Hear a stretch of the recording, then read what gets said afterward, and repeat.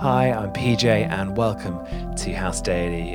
It's good to be with you again another week, and wasn't Sunday great? I always say it's great to have those times of a bit of normality where we can gather together, where we can worship together. I love seeing people in the chat in those things, saying how you're doing, having fun together. And so it's really great to do that, and just what amazing time to gather together as one church, and Matthew sharing with us. And in some ways, I'm loving this time where we're a church, STN, of different sites, of different services, yet and we're gathering around together, we're uniting. It may not always be our cup of tea, it may not always be the star we want or the thing we want, but actually, for me anyway, it's just reminding me that's not the point. That's not the point in church. The point is actually we are one. We're gathering in spite of our differences, in spite of the things that we don't have in common, because actually the thing we do have in common is so much more important than our differences. And so it was great to gather together, and it's good to get together again today to look at Scripture together. And we're going on this journey through the book of Hebrews, this letter, and we've just started to think about the role of priest and Christ as our great high priest, and the challenges that come from that. And we may be in a time, a situation where we obviously don't think of priests in the same way as the Jewish listeners, the Jewish Christian listeners would have been listening to this, and their perception of priest might have been really different. So we're going to pick some of those things up as we go through this. But actually, the thing that keeps drumming down in this book is actually Christ is the pinnacle of all these things. Christ is more important. And as we see, Christ takes in that place, stands in that position of the great high priest, the one and only that matters. So if you've got your Bible, open it up. We're starting chapter 5 today, so we're going to start in chapter 5, verse 1 of Hebrews. And it says this: Every high priest is selected from among the people and is appointed to represent the people in matters related to God, to offer gifts and sacrifices for sins. He is able to deal gently with those who are ignorant and are going astray, since he himself is subject to weakness. This is why he has to offer sacrifices for his own sins, as well as for the sins of the people. And no one takes this honor on himself, but he receives it when called by God, just as Aaron was. In the same way, Christ did not take on himself the glory of becoming a high priest, but God said to him, "You are my son. Today I become your father." And he says in another place, "You are a priest forever in the order of Melchizedek." During the days of Jesus' life on earth, he offered up prayers and petitions with fervent cries and tears to the one who could save him from death. And he was heard because of his reverent submission. Son though he was, he learned obedience from what he had suffered, and once made perfect, he became the source of eternal salvation for all who obey him, and was designated by God to be the high priest in the order of Melchizedek. Like I said before, if you want to pause, reread over that, there's a lot in there, and we're not going to touch on the idea of Melchizedek today, and what that the author's getting at there, but it's coming up. So don't worry. If you've got questions, hold on for a few days. We'll get there.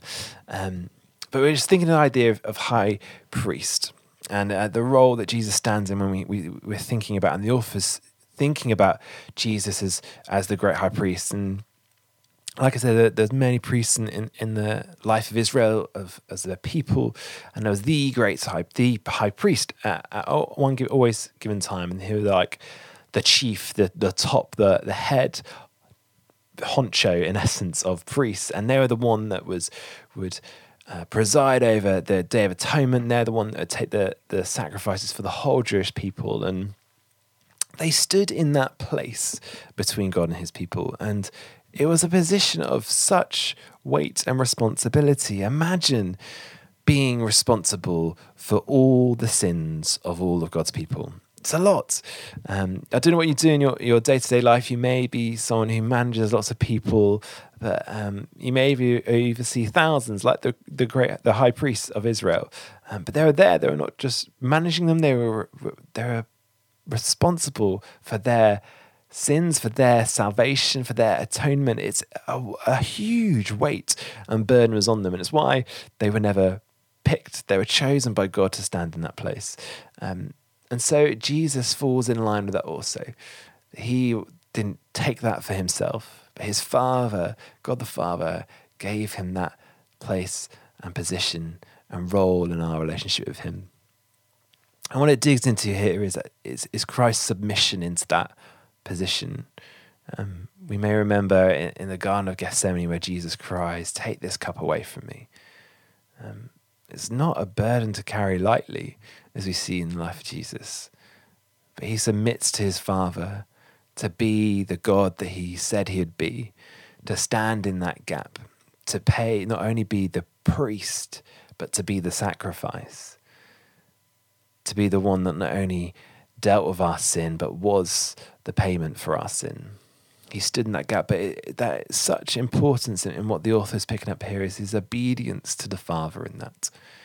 His obedience to what God said he would be, the way that God said he would do it. And we see some of those hyperlinks again back to the Old Testament of what the author's picking up on and said, God always said he was going to do it like this. And Christ submitted to that. He was obedient to that.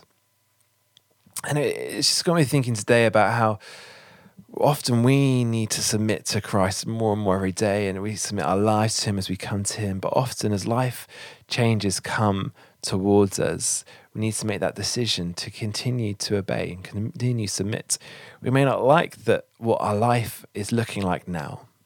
We may not like that we may have been furloughed, we may have been laid off, our business may really be struggling, we may not like that we're stuck indoors, we may not like so much of what's going on at the moment. I definitely don't. But we have to stand in that place of submission and go, God, I don't get this. I don't know what you're doing. I have no clue. And if I was you, God, I'd do it so differently. That's why we're probably not God. But I choose to submit. That I submit that your ways are higher than my ways. That you're going to work through this pain and suffering and grief. And you're going to use this time for my good. Even if it may not be the life I'm wanting to live at the moment, it may not be the lifestyle I want to live. I may have so many hurt and questions. I may be struggling massively, but I know, God, that you love me. And that in this, you are going to do a good thing in me, even if it's hard, even if it's painful. And I'm not going to fight you in this, God. I'm going to submit to you as my priest, the one who stands there for me, fights for me, pays a sacrifice and pain for me. I'm going to follow you in this hurt, in this pain. Let me pray. God, I pray for me and for us as well. You would help us be in that place of submission, especially if in the moment we're in a place where we're not wanting to be, that we don't like, that we're struggling and don't get why you're doing this, God. Help us to give it up, give it over to you, to submit to whatever you're doing in this time and to trust you. In the same way you modeled to us in your Son, submitting to the plan that you always had, for him to be our priest, but also our sacrifice. God, help us to submit into your loving arms. Amen. I hope you have a good day. I hope God continues to speak to you and grow in you. Be safe. Be church. Keep washing your hands.